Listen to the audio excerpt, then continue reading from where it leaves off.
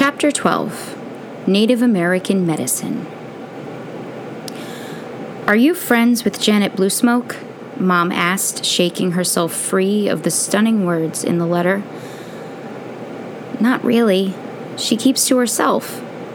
I glanced at Bluesmoke, but her eyes were looking at her hands tightly clasped in her lap.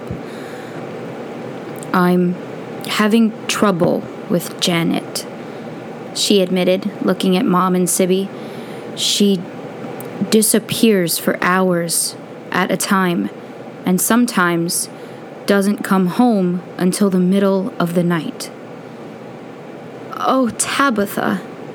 Mom covered Janet's mom's hands with her own. "Have some more tea. You're ice cold." Bluesmoke looked at Sibby and then me. "Do either of you ever see her around?" "Nope. I'm sorry," I said. Sibby just shook his head, frowning at some distant vision. "This is really scary. I better talk this over with the Buccaneers."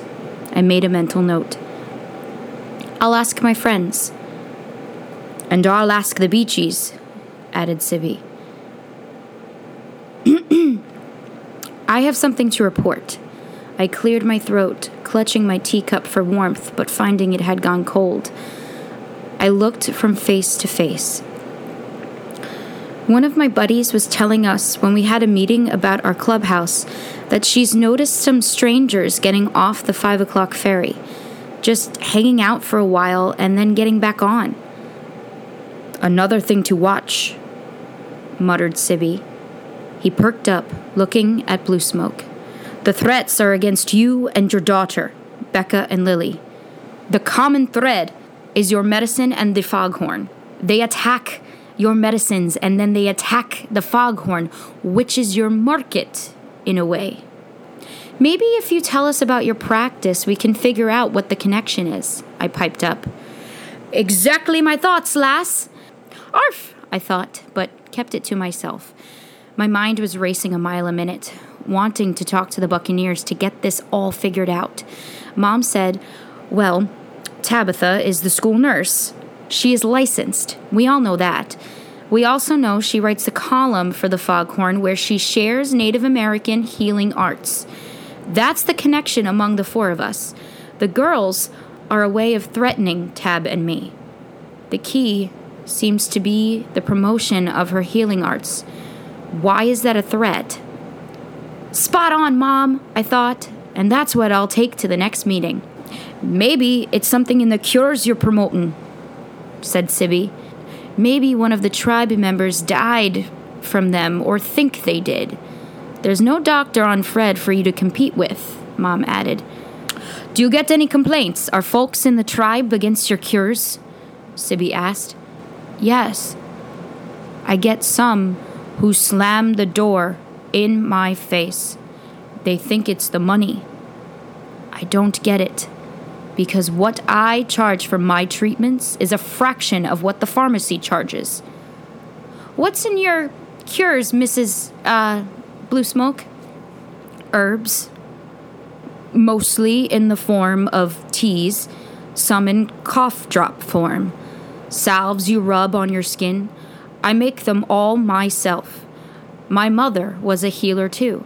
She was lucky enough to go to school, and she wrote down everything she learned from her mother and other tribal healers.